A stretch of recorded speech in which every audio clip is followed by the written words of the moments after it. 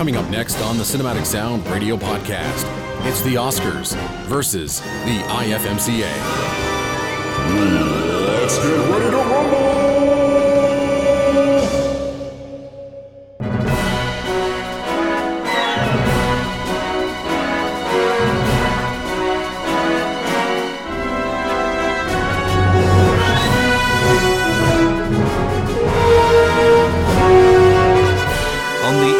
And streaming on the web since 1996, this is the Cinematic Sound Radio Network. And welcome to the Cinematic Sound Radio Podcast. My name is Eric Woods, the founder and executive producer of this podcast.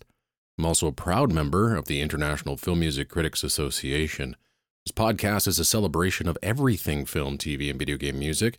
There is something in this podcast for everyone, whether you are a film, TV, or video game music veteran, or a newcomer.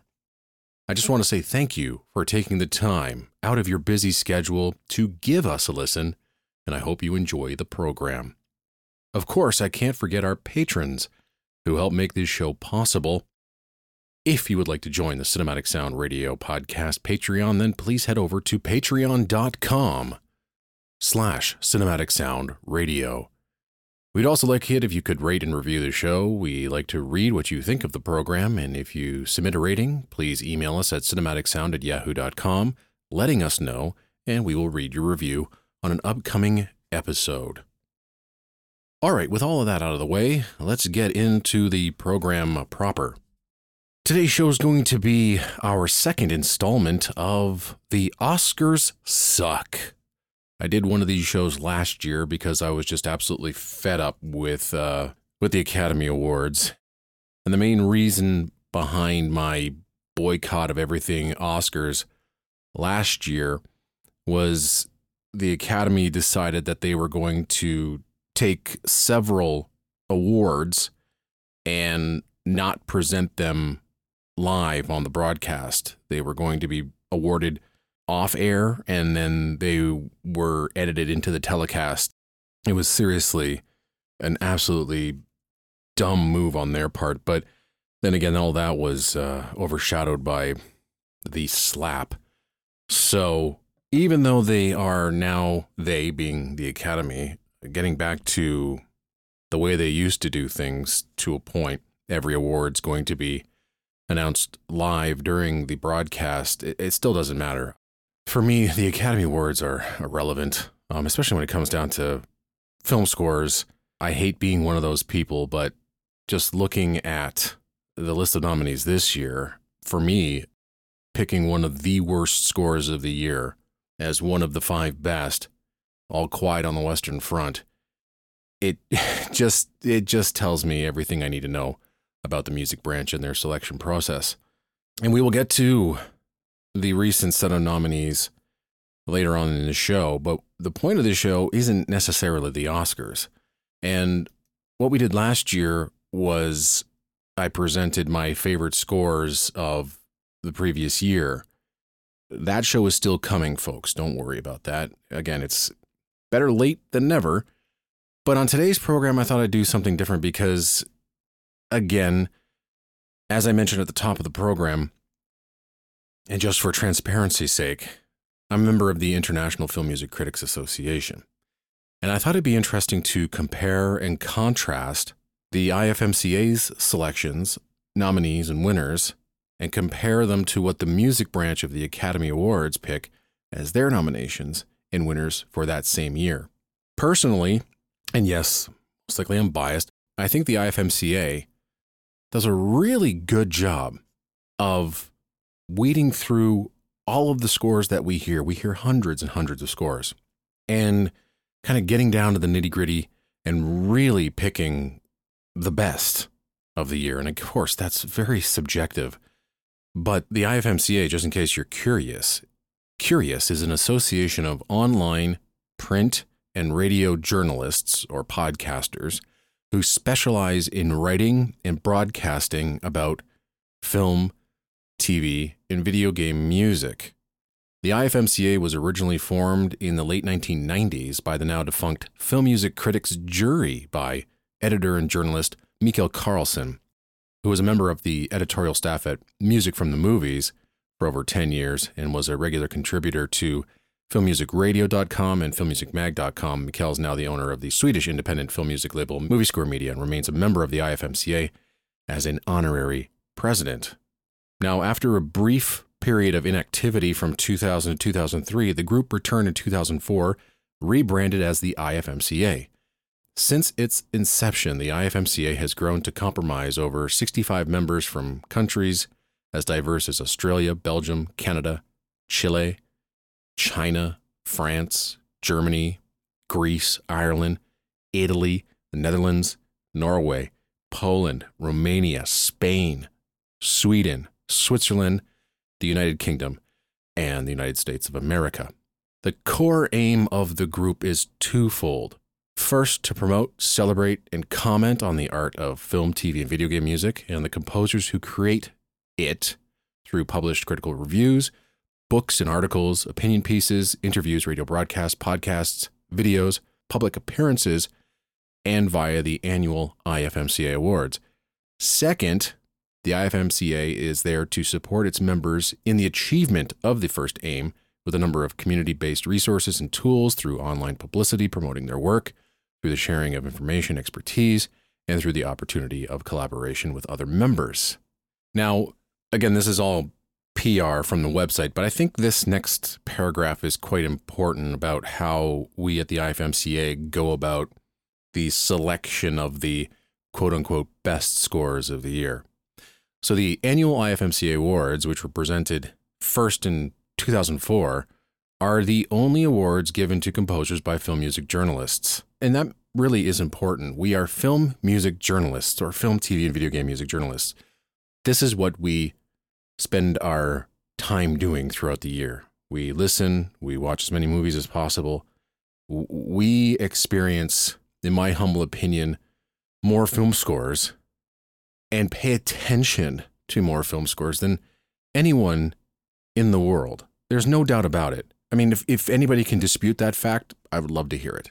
Now, the IFMCA strongly feels that a film score's strength lies in the combined impact of two important elements: the effectiveness, appropriateness, the emotional impact of the score in the context of the film, TV show, or video game for which it was written, and the technical and intellectual merit of the composition when heard as a standalone listening experience. And that is super important.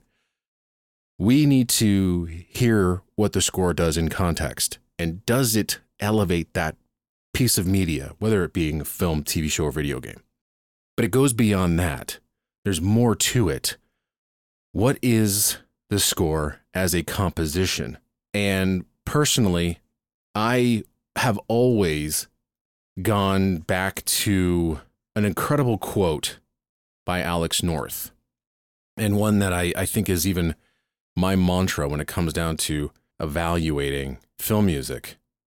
And it is this, and this comes from an interview he did for a video that was, or actually I think it was a news broadcast. I think it was actually an NBC piece on the creation of the 1993 recording of Alex North's unused score to 2001.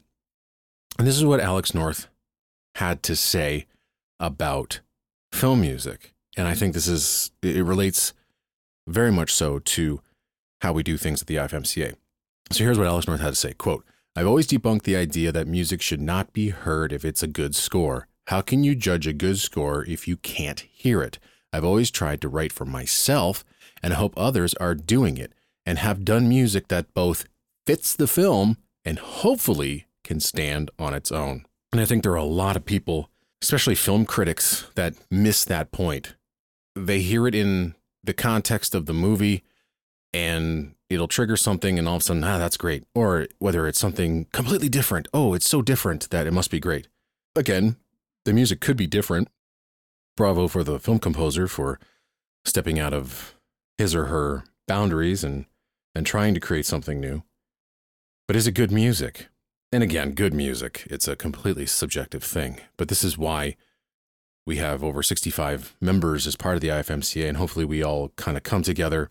And as it's a democracy, we vote on these things, and hopefully we can best represent what a really good film score is. And that goes back to Alex North, and how we go about evaluating film scores is in context, but also as music itself.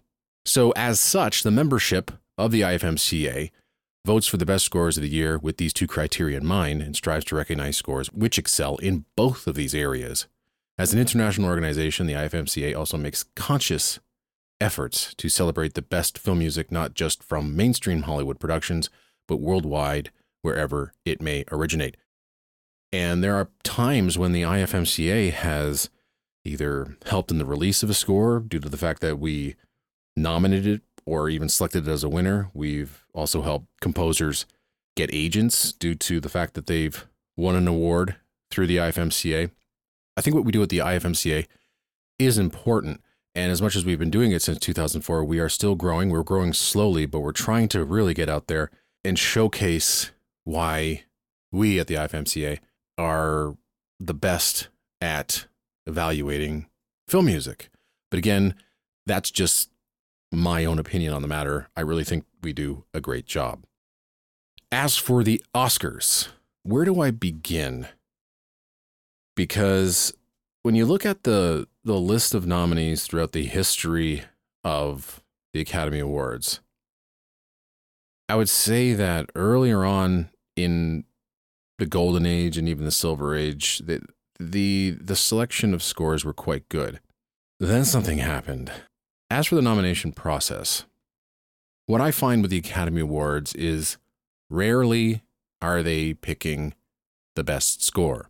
And the reason I say that is because you hardly see scores nominated from films that are not critical hits.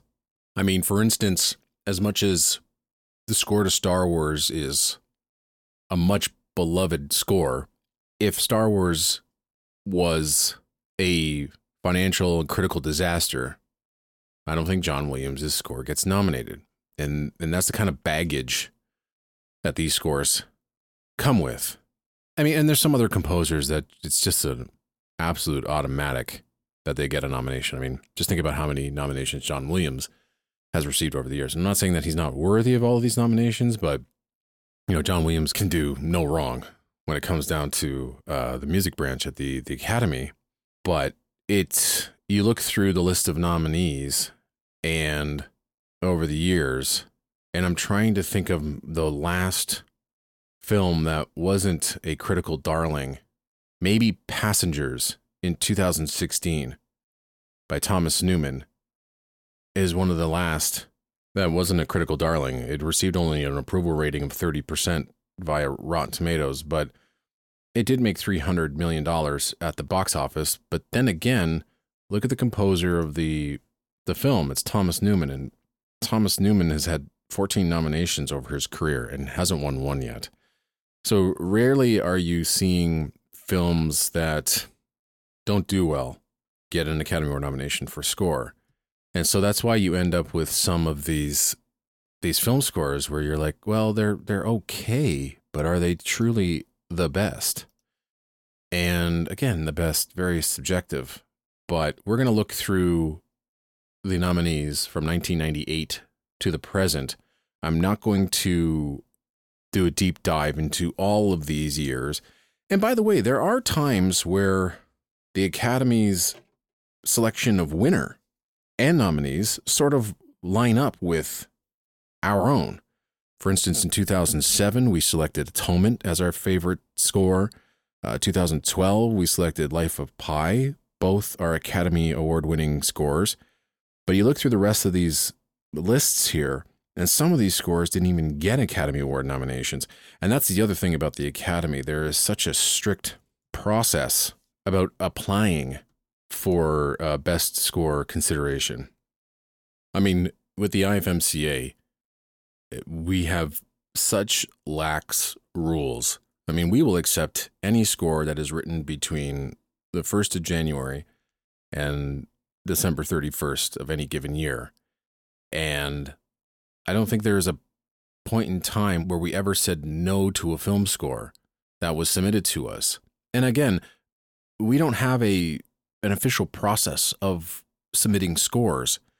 The thing is, we have a grand list of films that were released during a specific year. And even if the score isn't submitted to us for our consideration, if we have the score ourselves, then we can consider that score for the awards. So unlike the Academy, where you gotta kind of jump through a million different hoops to just get your score nominated. And I can see why some of these composers just say, forget it, I'm not even going to go through the process, because most likely they probably won't win because the film wasn't very good. It's not so much, again, about the music. It's just because the film wasn't very good. And so what's the point of going through the process where we don't care whether the film is good or not? If the score is outstanding and does its job and really elevates even a crappy movie and the music is great, we'll nominate it. So with the Oscars and the music branch, I mean, you got to register with the Academy Awards and you got to request access to the music category. Then you're approved, and the submission process must be initiated by either the songwriter or composer or by authorized representatives or someone that's authorized to distribute the music through the studio of that film. And then you got to upload all your music to a specific site. You have to submit a form signed by all the submitting composers, final music cue sheets, music breakdowns. It's crazy. And then after you do that, the Academy or the music branch then has to decide whether it's eligible. And then they got a whole list of things that a composer has to do in order to make sure that the score is eligible. I mean, just writing music for the film isn't good enough. The only way that an original score can be considered is if there's at least a minimum of 35% of total music in the film. If it doesn't match or meet that minimum, then the composer can write into the music branch and say why they feel that their score, if it's less than 35%, is still important. Then when it comes down to sequels and franchises, the score must consist of more than 80% of newly composed music.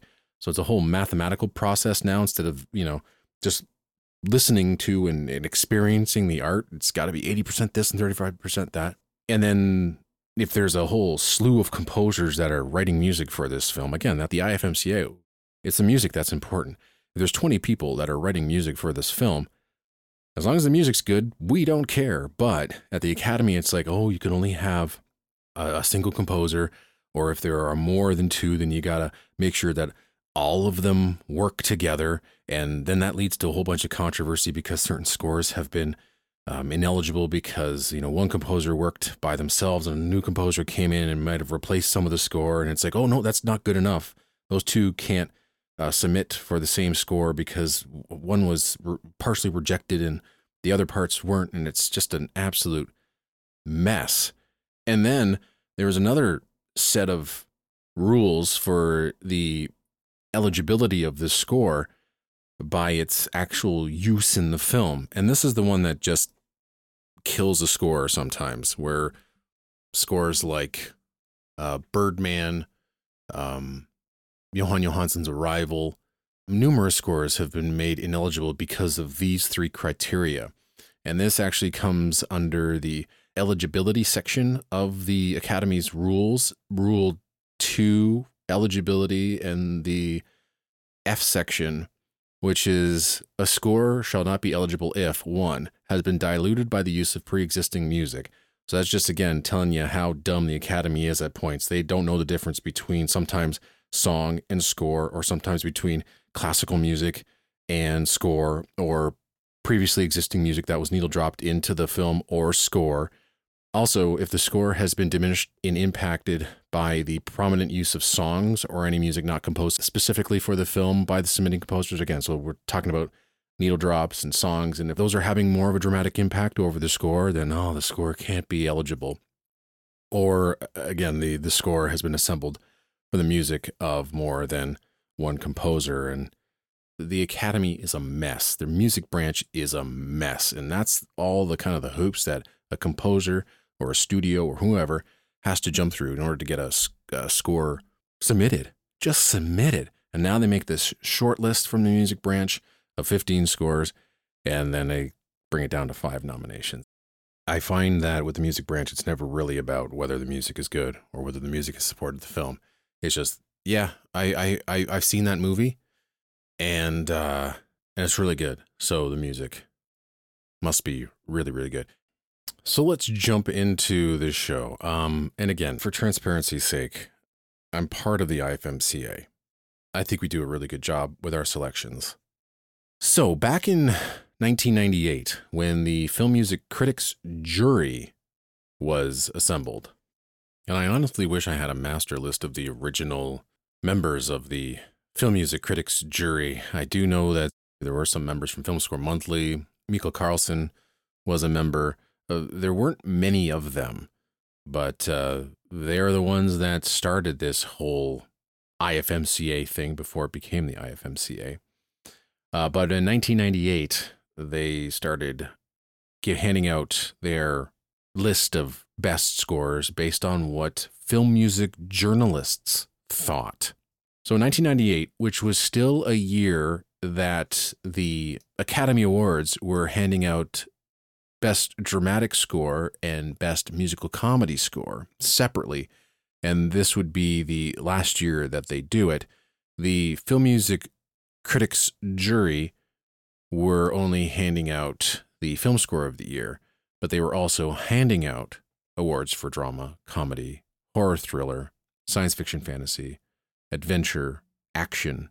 So the Academy that year, again, I think back in 1998, they were still doing a relatively good job. And I actually liked the separation of the dramatic and comedy category because the comedy category seemed to be way more interesting. There were scores in that category that most likely would never have been nominated for an Academy Award ever if it was just the best original score.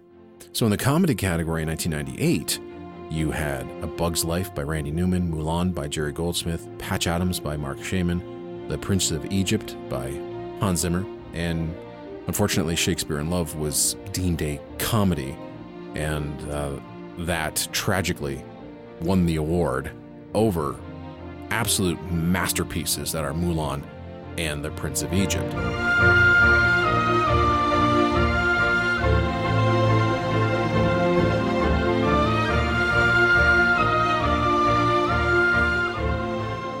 In the Best Original Score Dramatic category, you had The Thin Red Line by Hans Zimmer, which I think is an all-time classic, Saving Private Ryan by John Williams, you had Pleasantville by Randy Newman, Elizabeth by David Hirschfelder, and then the winner was, I would say, the much forgotten Life is Beautiful by Nicola Piovani.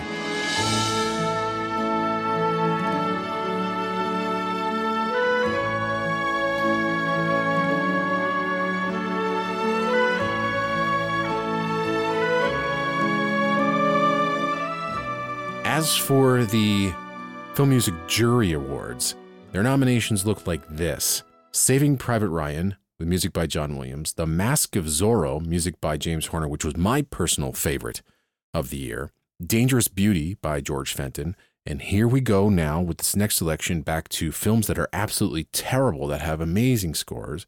So they select The Avengers, with music by Joel McNeely, which is an incredible score. But the winner in 1998 was Mulan by Jerry Goldsmith. Personally, I think when it came down to the Academy Awards in that musical comedy section, my vote would have either gone for Mulan or The Prince of Egypt. I think those are two absolutely massive masterpieces. Prince of Egypt, in my opinion, remains one of the greatest scores Hans Zimmer has ever produced. And Mulan, Jerry Goldsmith didn't dabble in animation very often. You had The Secret in Him, and then you had Mulan. And the issue with Mulan is that it came out maybe 5 years too late. Because in that Disney Renaissance between 1989 and maybe 1995, 96, if Mulan had been sandwiched in there amongst things like The Little Mermaid and Aladdin and Beauty and the Beast, Jerry Goldsmith would no doubt have won his second Academy Award, a much deserved Academy Award win. However, the Film Music Critics Jury did their job, and did their job much better than the Academy by selecting Mulan as the best score of 1998.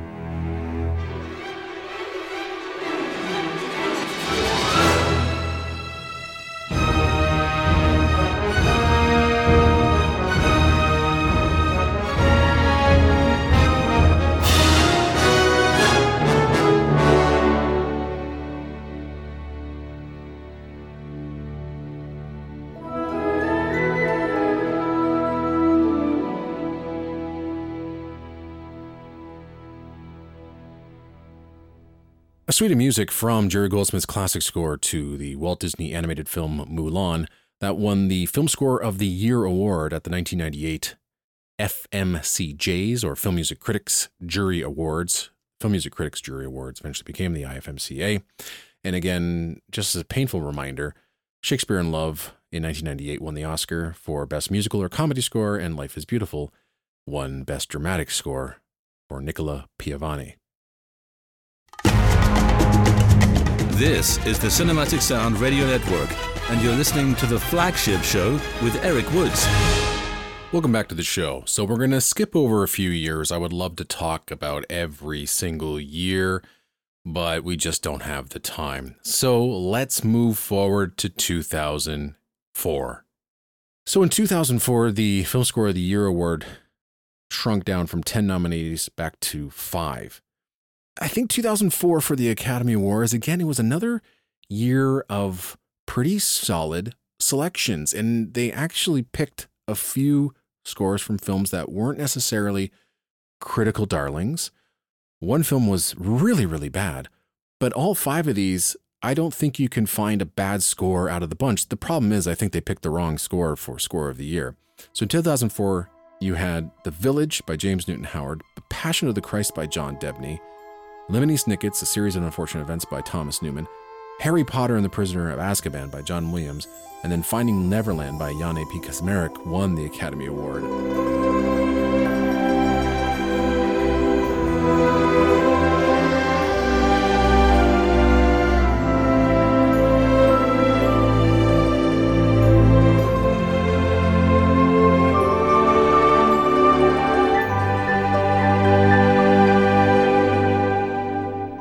I think we might agree that any of the other 4 were probably better than Finding Neverland. It would have been incredible to see John Debney win his first Academy Award for Passion of the Christ. What an incredible score that is. But in 2004, the IFMCA Awards, their nominations looked like this. The Village by James Newton Howard, Sky Captain and the World of Tomorrow by Edward Shearer, Hellboy by Marco Beltrami, The Aviator by Howard Shore, which I think The Aviator was ineligible for an Oscar, and Howard Shore, yes, was disqualified because there was a new rule in 2004 that scores of this sort weren't eligible due to the amount of original music in relation to tracked or previously existing music in the film. So that's where this whole thing comes about, where if you are tracking classical music or needle dropping other music into the film, then the Academy feels like, well, at least the music branch feels like the rest of the Academy won't be able to distinguish that music, the pre-existing music, from the original music, and therefore doesn't make the score eligible. Well, we at the IFMCA, we obviously know what the difference is between original score and classical score. So again, we don't have crazy rules like that. Aviator was a damn good score and was available for, or eligible for, our own awards. And also that year, The Incredibles came out by Michael Giacchino, and that was also nominated for Film Score of the Year.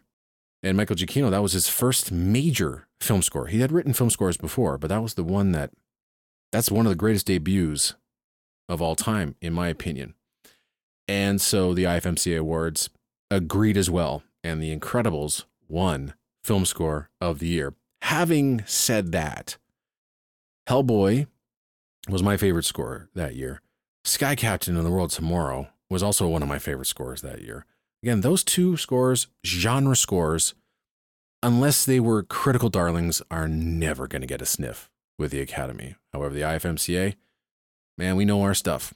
And that year, The Incredibles won Film Score of the Year.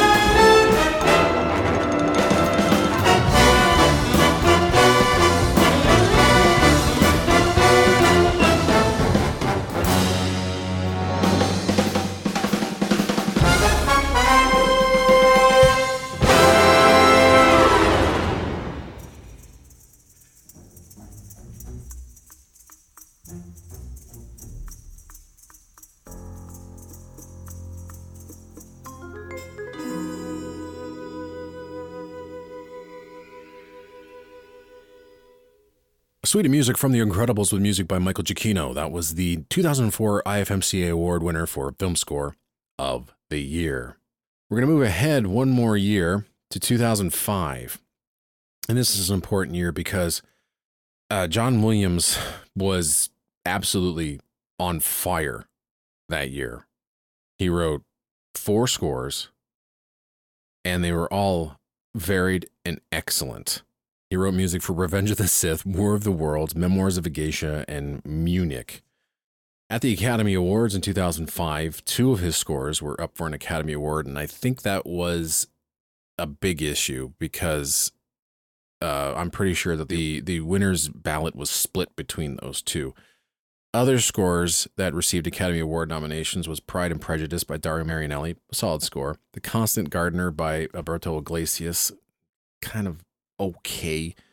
And then you had a score that, again, if it wasn't attached to a critical darling, would most likely not have received an Academy Award nomination.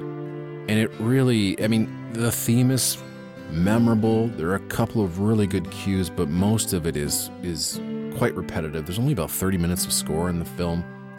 Brokeback Mountain by Gustavo Santaolalla won the Academy Award that year, no doubt based on how the film did and not the music.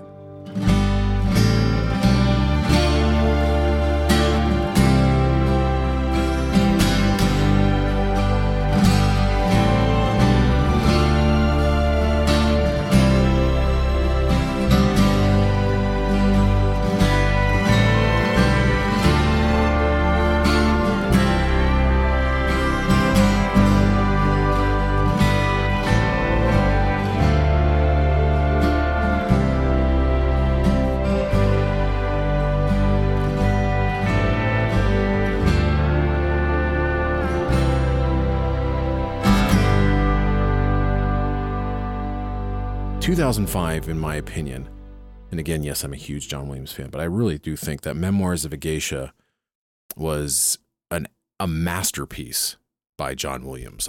And I think that maybe if Munich was not up for an Academy Award, Memoirs might have won, but Memoirs also had a problem gaining ground because the film didn't make a whole bunch of money at the box office, and it was surrounded in controversy, and as I said, was ranked very, very low by critics. But again, John Williams, the strength of John Williams, I think on his name alone, helped him with an Academy Award nomination for that score, and it's a brilliant, brilliant score. Probably should have won. So then at the IFMCA Awards, the selections were a bit different. A lot of genre film scores were nominated.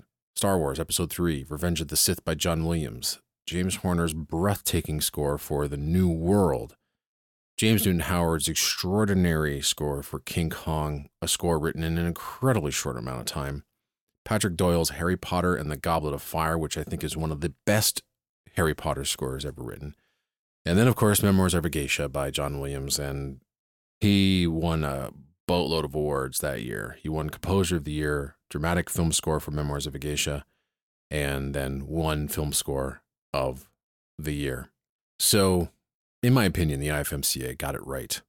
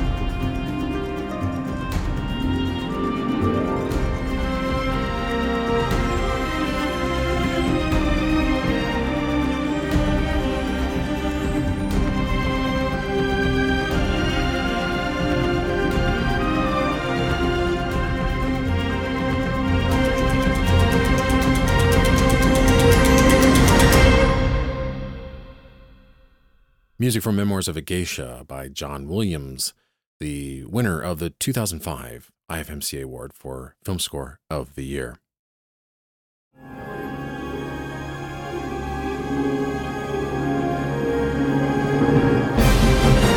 Bringing you the very best music for film, TV, and video games, this is the Cinematic Sound Radio Network. Again, we're going to jump ahead one more year. And again, this is very much where you got to just wait till you hear the nominations for the Film Score of the Year from the IFMCA Awards. In 2006, the Academy this is where they really, really became a joke.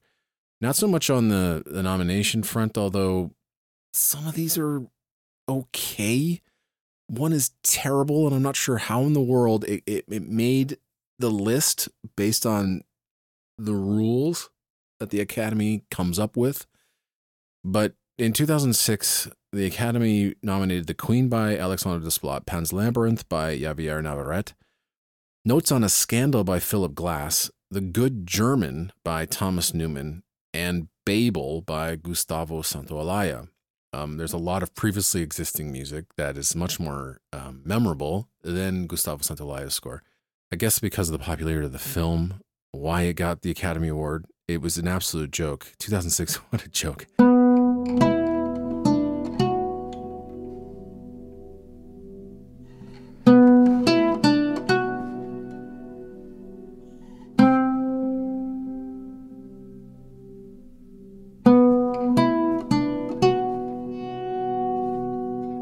So let's go into 2006 with the IFMCA Awards. Did we do it better? Again, I think we did. And there are 6 nominations, most likely due to the fact that there was a tie between the nominations. So we included the tie. There's an extraordinary, wonderfully varied list of scores here. Just listen to these. X-Men: The Last Stand by John Powell. I think it's one of the great superhero scores. Perfume: The Story of a Murderer by Tom Tykwer, Reinhold Heil, and Johnny Klimek. What an extraordinary score that is. The Fountain by Clint Mansell, The Da Vinci Code by Hans Zimmer, one of his most famous scores. You get an incredible score by Mark Isham for The Black Dahlia, and then Lady in the Water by James Newton Howard, which eventually turned out to be the winner that year. But again, the Academy, no way they were going to nominate this score. However, it's interesting to look 2 years earlier, back to 2004, where they nominated The Village, but Lady in the Water, an even worse movie than The Village. But the IFMCA really looks past that. And you don't find that happening too often, where you can look past the quality of the movie and kind of extract the score. And again, how does it help the film, even though it's terrible? But again, we're able to look past the film. But the music of itself is absolutely phenomenal. And so that's, again, one of the reasons why we picked it. And I think that, again, we as the IFMCA did a much better job than the music branch, the experts at the music branch of the Academy Awards. And so here's some music from Lady in the Water by James Newton Howard.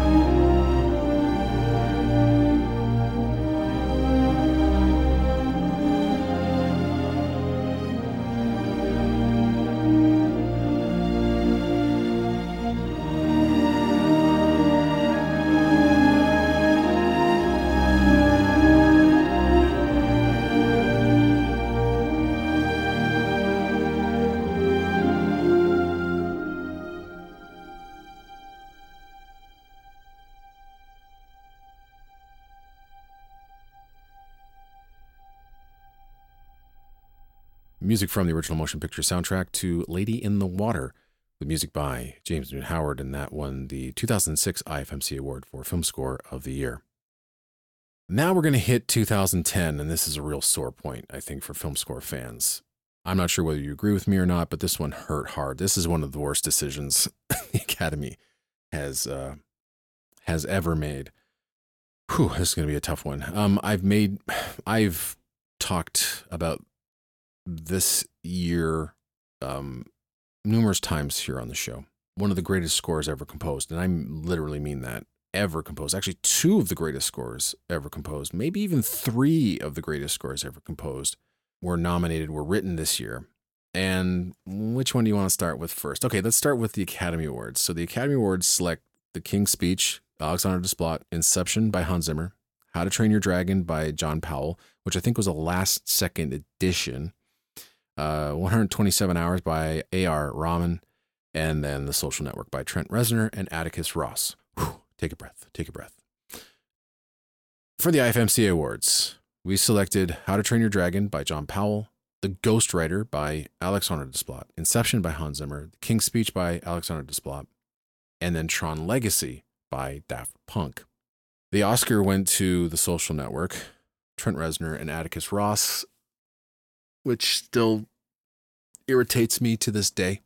I have gone back and watched the film recently. It still remains my opinion that if you take that score out, you still have the same film dramatically, except for maybe one scene. And it's probably the most famous scene besides the opening scene in the film. And it's the moment where a friendship absolutely disintegrates. And the music really does a great job at conveying that break in the friendship and the betrayal on Zuckerberg's part to throw his friend and partner under the bus. It's a heartbreaking scene, and amongst the superb acting, especially from Andrew Garfield in this scene, the score definitely helps support the incredible, heartbreaking, heart-wrenching emotions that are going on in that scene. What is this? Well, as you know, we had some new investors that have come. What is this?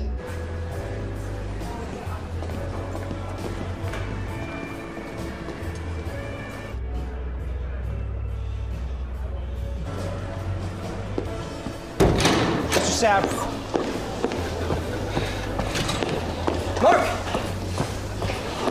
Mark! He's wired in. Sorry? He's wired in. Is he? Yes. How about now? You still wired in? Call security. You issued 24 million new shares of stock. You were told that if new investors came along... How much were your shares diluted? How much were his? What was Mr. Zuckerberg's ownership share diluted down to? It wasn't. What was Mr. Moskowitz's ownership share diluted down to? It wasn't. What was Sean Parker's ownership share diluted down to? It wasn't. What was Peter Thiel's ownership share diluted down to? It wasn't. And what was your ownership share diluted down to? 0.03%.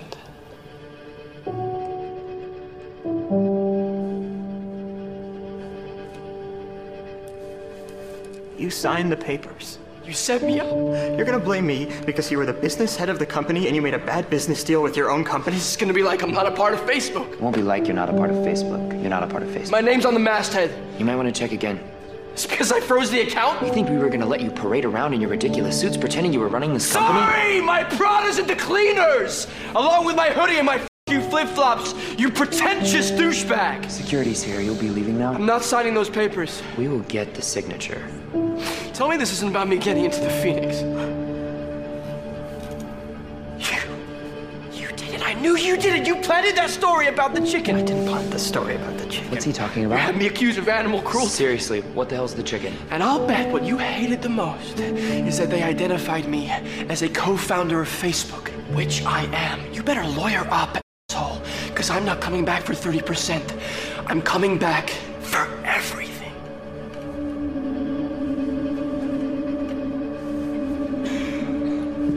Get him out of here. It's okay, I'm going. Hang on. Almost forgot. Here's your $19,000. I wouldn't cash it, though. I drew it on the account you froze.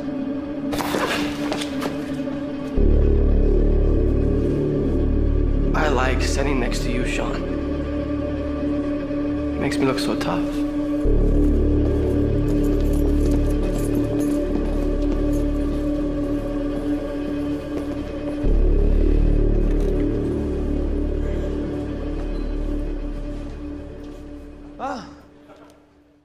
But it's the only time the music really feels like it's doing something. The rest of the time, it just feels like grungy drones and basic piano motifs and melodies that is so far from what we've expected from other David Fincher films, but it seems like David Fincher has found his musical voice in Trent Reznor and Atticus Ross, that many do forget how incredible the music from his movies used to be, especially when you think of the talents like Elliot Goldenthal and Howard Shore and David Shire and Alexandre Desplat. Personally, I just feel like the music from his films from Social Network onwards has just gone completely downhill. And I don't particularly feel like Trent Reznor and Atticus Ross are very good film composers. Maybe throughout their entire career, I've liked about 2 of their scores that feel like that they actually do support the films. The rest of the time, it just seems to be going against everything that you see on screen, or it just is some of the most basic music that, again, when you think of the composers that could be supplying wonderful music for David Fincher, but then again, I'm not the one that's in charge, so. But the most egregious example of the Oscars just getting it completely 100% wrong is in 2010. Meanwhile, you have How to Train Your Dragon, which to this day still remains one of the best scores ever written in the 21st century. I feel like the entire series of scores are 3 of the most important and magnificent, brilliant examples of what film scoring is capable of, which takes you back to kind of the roots of what film scoring was. The scores are not only incredibly effective in context and drawing out the emotions even more so that are there in the film, it's just brilliant music. And John Powell in 2010, having already written a plethora of great scores, and you think of his work in animation, Chicken Run and Shrek, to his inventive music from the Bourne series of films, he then comes out to How to Train Your Dragon and writes this magnificent throwback leitmotivic score that just within a few minutes of listening to something like Test Drive or Forbidden Friendship or The Love Theme outdoes anything and everything that was written that year, with the exception of, I would say, Tron Legacy by Daft Punk, with contributions by Joseph Trapanese, also came away and transcended that film and also helped influence a particular sound that ran through Hollywood from then until now. And another one that also stepped up and helped kind of shape the modern film score was Hans Zimmer's Inception. I would have taken How to Train Your Dragon, Tron Legacy, or Inception as winners, and instead the Academy decides to hand out the best score to one of the weakest scores of that year. And again, the Academy and I have such a disconnect that I'm getting to the point where I just don't care anymore. And I'm glad, again, to be part of the International Film Music Critics Association, as we gladly honored what I consider to be the absolute best film score of 2010. I also feel like it's the best film score of that decade, How to Train Your Dragon by John Powell.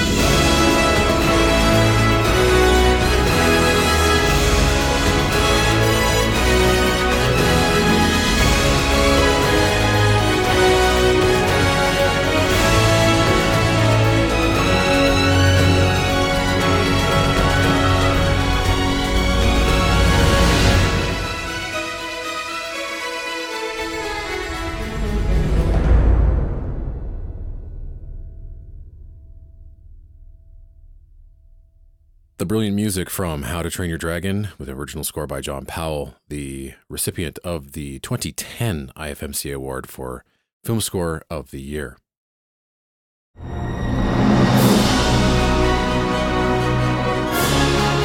On the air and streaming on the web since 1996, this is the Cinematic Sound Radio Network.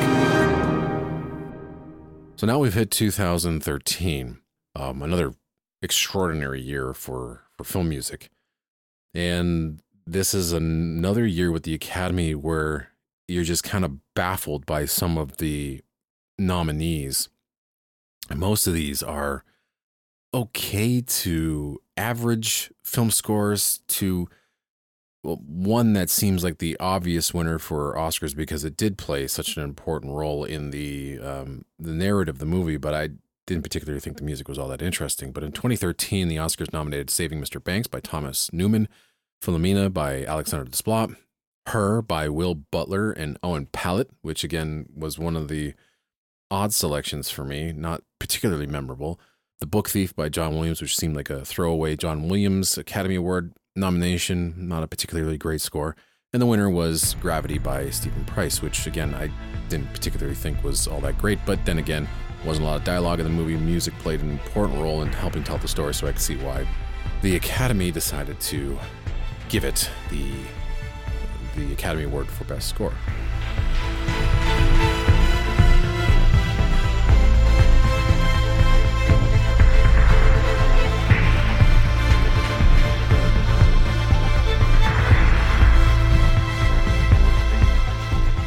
In 2013 for the IFMCA, we offered these nominees. The Hobbit, The Desolation of Smaug by Howard Shore. Again, going back to that point where Howard Shore's Lord of the Rings got all those nominations, but The Hobbit gets absolutely nothing. Gravity by Stephen Price. Grand Piano by Victor Reyes, which I think when you're talking about a film that needs its music to play that important role, not only in the dramatic storytelling, but it's also a part of the film itself. If you haven't seen Grand Piano, I highly recommend you check it out. Victor Reyes' music is absolutely brilliant. Again, I think it's one of the best, very best scores written between 2010 and 2019.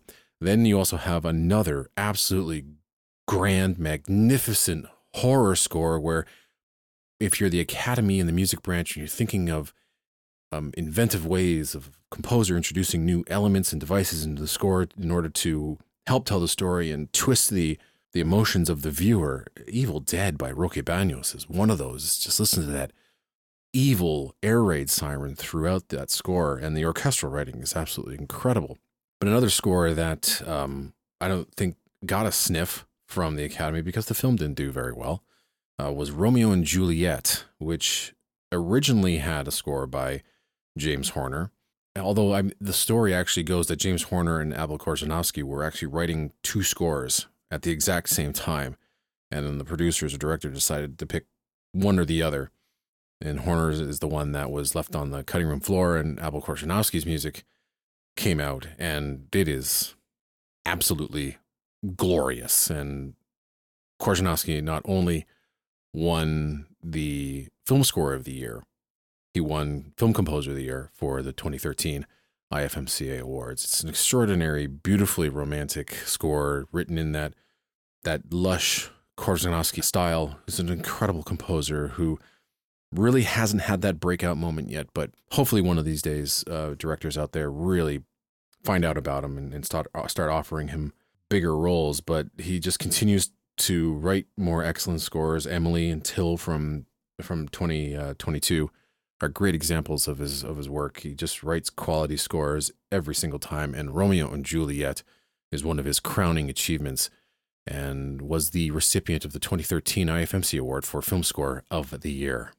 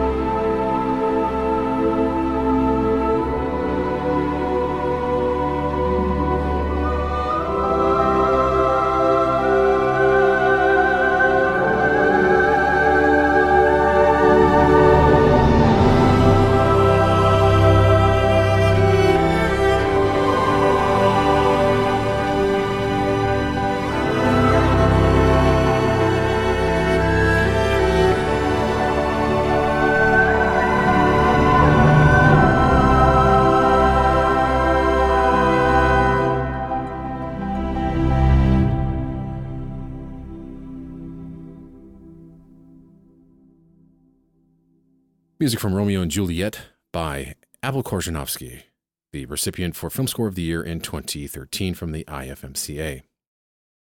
Moving on to the next year, 2014, the Academy of Motion Picture Arts and Sciences and the Music Branch offered these scores as its nominees. The Theory of Everything by Johan Johansson, Mr. Turner by Gary Yershin, The Imitation Game by Alexander Desplat, The Grand Budapest Hotel by Alexander Desplat, and Interstellar by Hans Zimmer. In my opinion, looking at those nominees, the easy selection is Interstellar by Hans Zimmer. What out of that list, it's no competition. It's easily the best score. It's easily one of the best scores Hans Zimmer has ever written. A very personal score, not only to Hans Zimmer, but I also felt it as well. The father-daughter dynamic in it was very powerful, and Hans Zimmer captured it oh so beautifully with his music. And of course, incorporating that massive church organ was a stroke of genius. It's not something new in film music, but it just fit Interstellar so perfectly. There's no mistaking the music from Interstellar with anything else. And I was shocked that Grand Budapest Hotel won the Academy Award, although that was the going favorite heading into the Academy Awards that year. I just thought that the double nomination for Desplat would have split the vote, and maybe Interstellar would have crept in there, and I think that should have been Hans Zimmer's second Academy Award.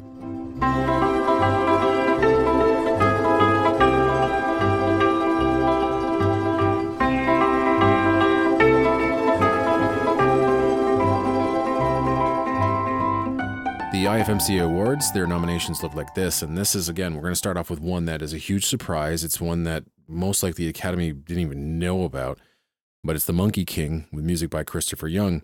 And I mentioned earlier that because of the IFMCA, we've helped get certain scores released. Well, The Monkey King wasn't available to anybody when we got a chance to hear it, and we nominated it.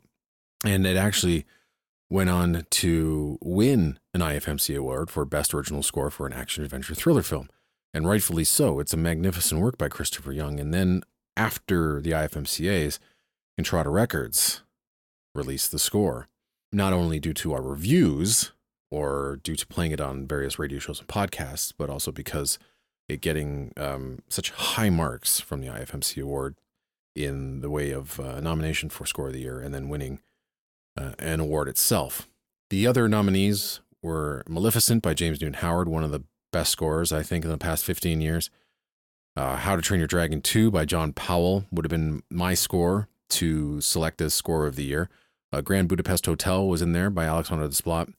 And then one that I'm more than happy won. If it wasn't How to Train Your Dragon 2, then I'm happy that Hans Zimmer's Interstellar was our selection as Film Score of the Year. And I think, again, we got it right, where the Oscars didn't.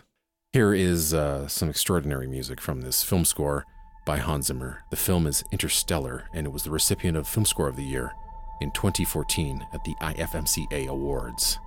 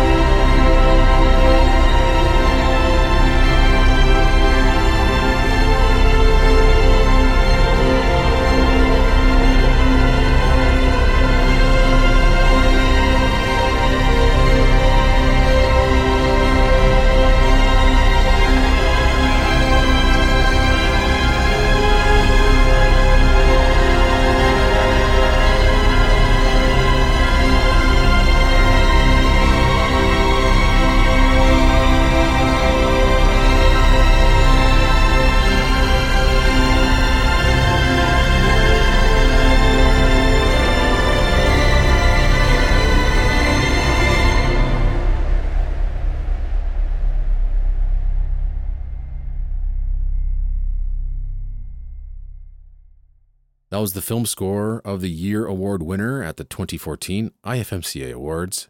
It was Interstellar by Hans Zimmer.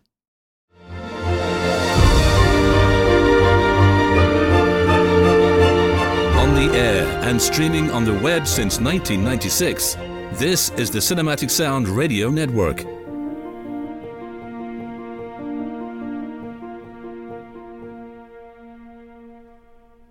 Moving on to 2016, this is one of those years where you're questioning what the Academy is doing, or at least the music branch is doing, because they went to bat for Ennio Morricone on The Hateful Eight, but they didn't go to bat for Jóhann Jóhannsson on Arrival. Arrival being just one of those big movies that probably would have won the Academy Award for the score, but the music branch decided that it was ineligible for contention due to the film's prominent use of Max Richter's piece on the nature of daylight in its opening and final scenes. So it was disqualified on the basis that audience would not be able to distinguish that piece from a Johansson score.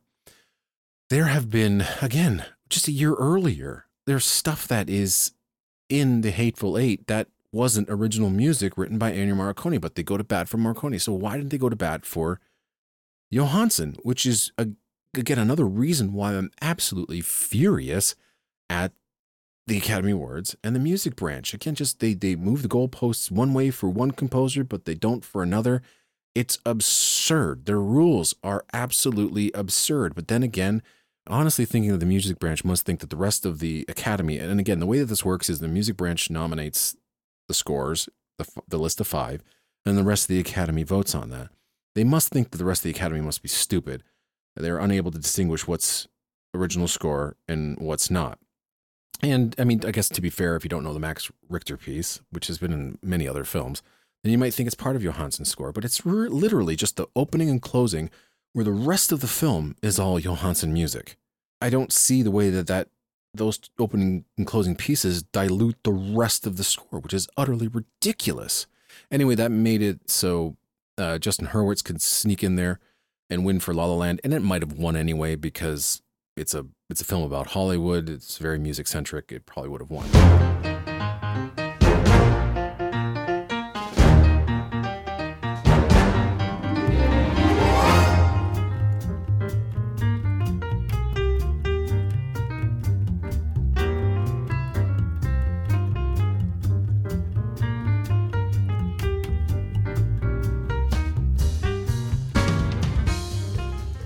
Meanwhile, you look at the IFMCA in 2016, and this is our list.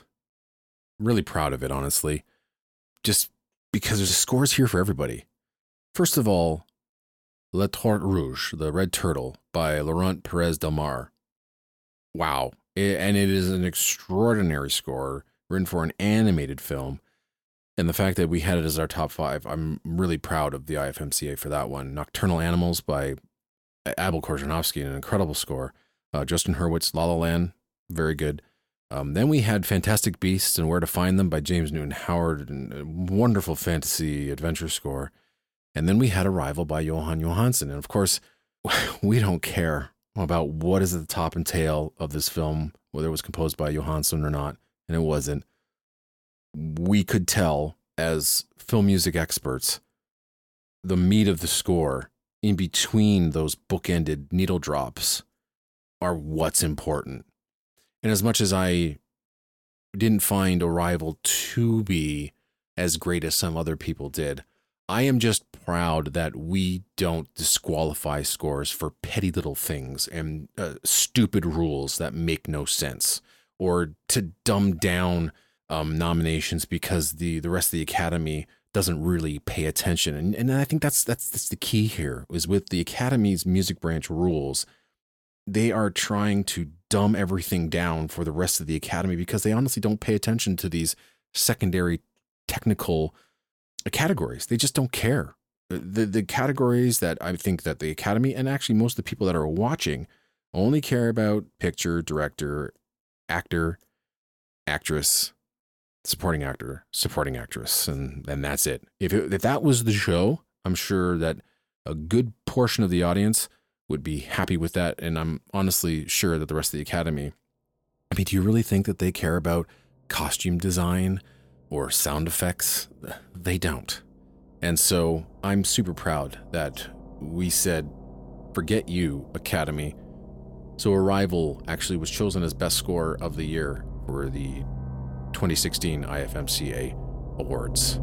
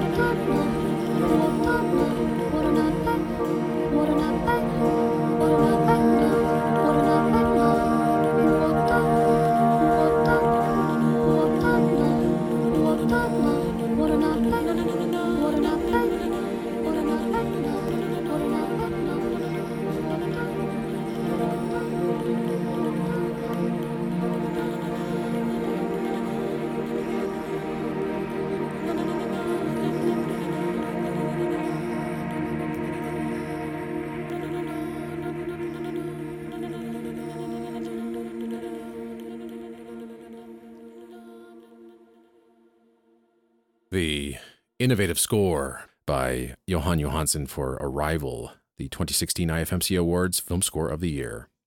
So in 2021, the Academy was kind of all over the place in their selections for film scores. And I guess I have to applaud them for at least picking one that seemed to be kind of out of left field, although it's not a great score. That's the thing. I'm glad that they went outside of the box and picked something that might not have been a score that was on anybody's radar, but it really isn't that good. And it's Parallel Mothers by Alberto Iglesias. And that was such an odd nomination. The Power of the Dog, again by Jonny Greenwood. Great composer. This score wasn't that great, but I think it got a nomination kind of on the strength of the film. Encanto by Germaine Franco. It's fine. The songs were much more memorable than the score. Although the score is fun, but it's okay. Don't Look Up was actually really, really good. A whole plethora of different styles are in this score, but it fits the kind of wild and zany antics in the movie. And then Dune by Hans Zimmer actually won. And this is the first time in a really, really long time where I was like, oh, finally. Maybe Black Panther, I was okay with that one, but finally, like one of my favorite scores, like kind of in the top 5 for me of that year, won the Academy Award, and I was happy to see Hans Zimmer win.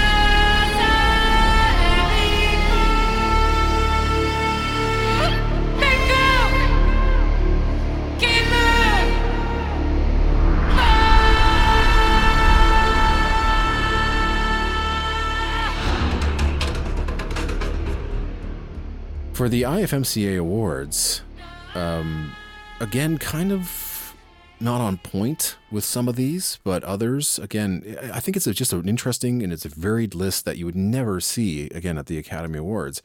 So The Last Duel by Harry Gregson Williams, Jungle Cruise by James Newton Howard, one of those genre adventure film scores that would never get a sniff, The Green Knight by Daniel Hart, Dune by Hans Zimmer, and then there was Coppelia by Maurizio Malagnini. And holy smokes, if you've never heard of Coppelia, it was a cinematic adaptation of the ballet that actually blended animation, visual effects, and live action dancing. The film really didn't see that wide of a release. It was presented at various film festivals. It actually made its premiere on the internet. It was also offered as a Blu-ray and DVD.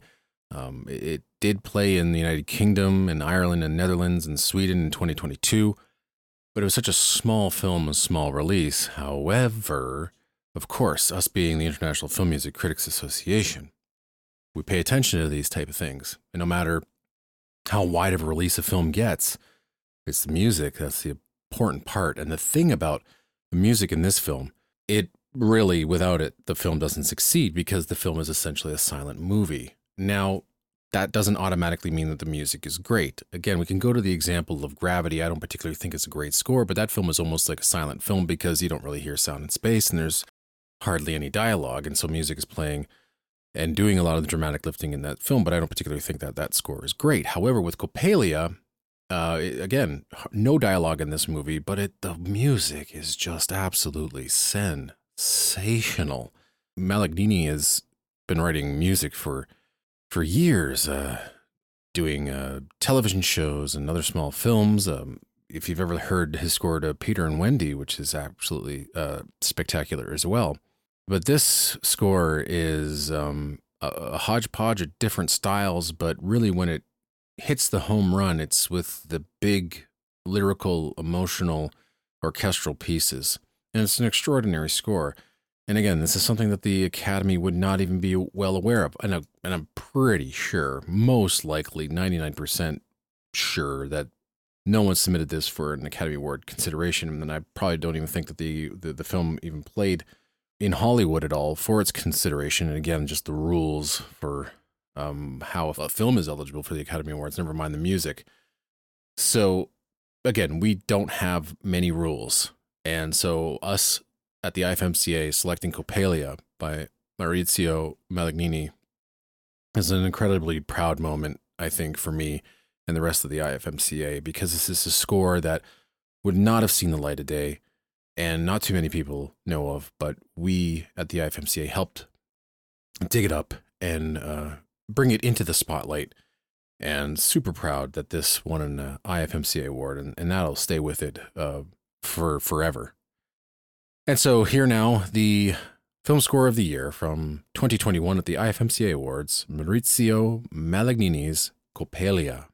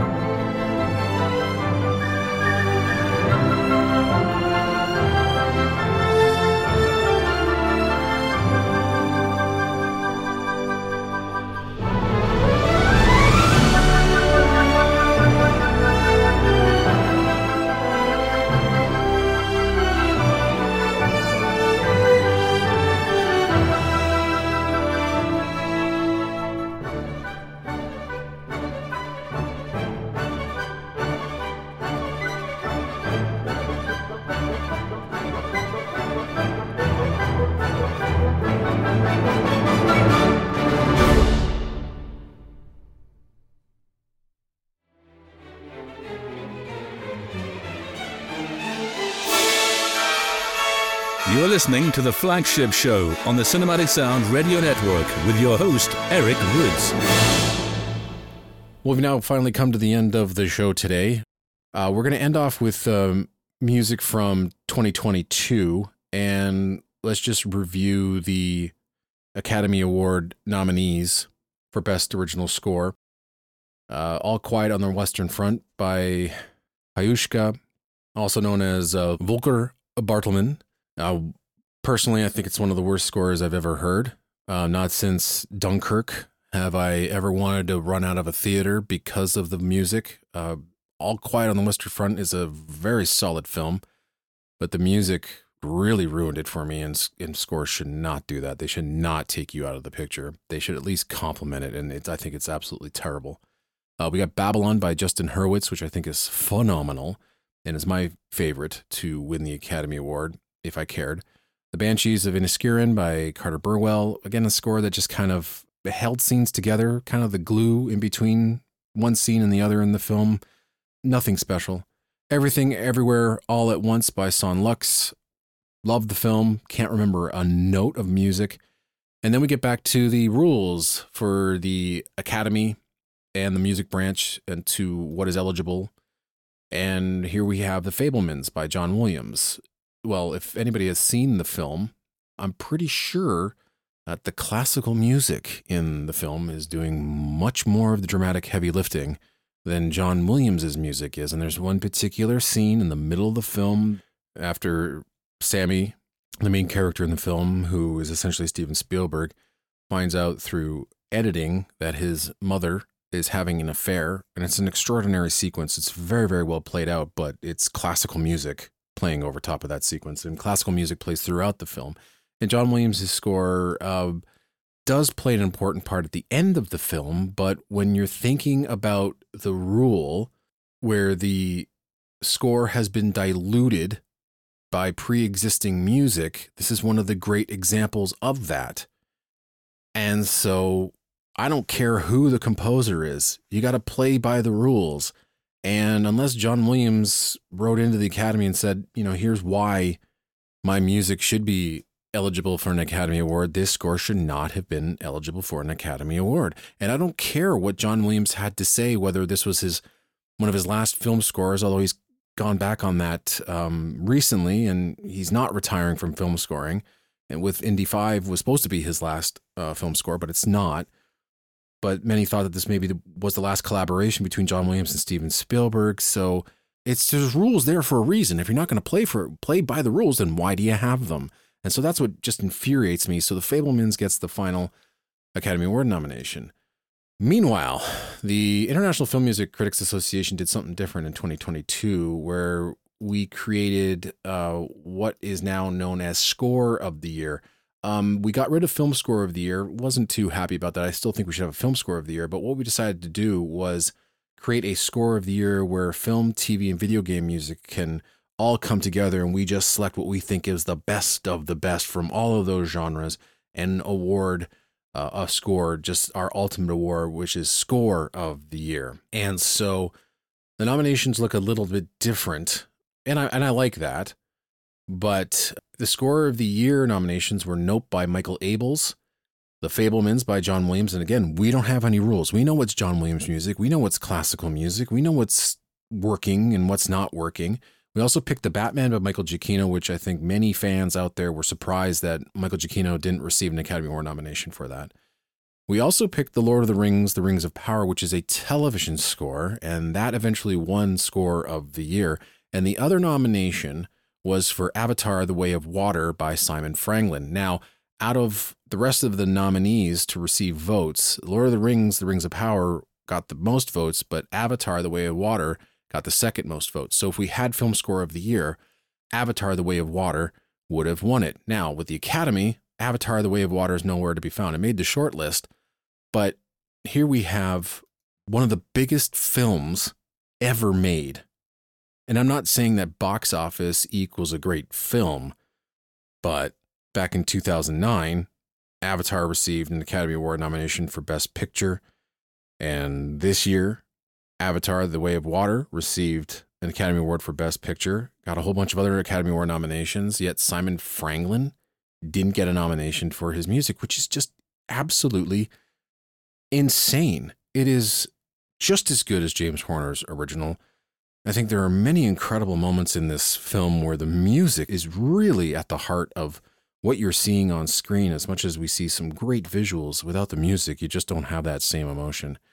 And so, again, I think that the IFMCA just does it better than the Academy Awards, and Avatar: The Way of Water would have been our selection for film score of the year, although Avatar: The Way of Water did win an IFMCA award for Best Original Score for fantasy and science fiction film, and it also won for Composition of the Year for Leaving Home Tree.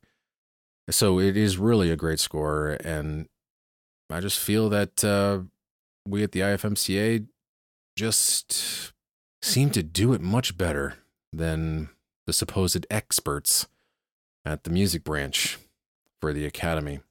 I don't know. That's just the way I think of things. And again, let me know what you think in the comments below as to who does it best, or doesn't matter. Again, it's all subjective.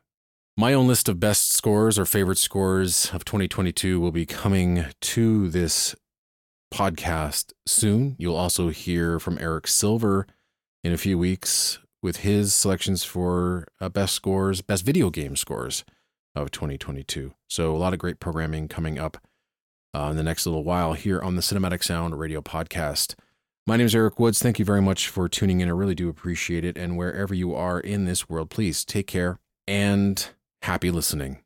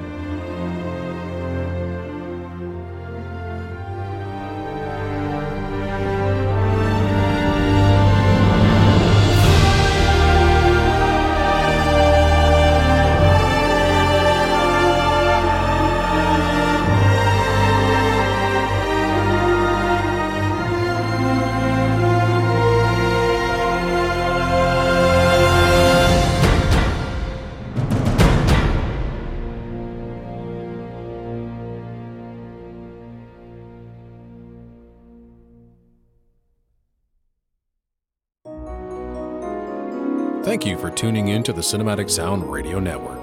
I want to thank Tim Burton for providing his voice for all the bumpers and stingers you hear throughout the program, and David Cosina for providing Cinematic Sound Radio's theme music.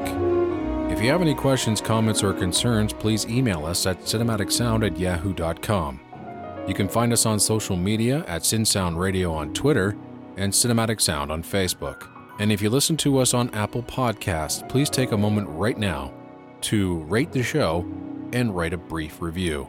Reviews help introduce potential listeners to the show. And while you're at it, head over to TeePublic to get a Cinematic Sound Radio t-shirt.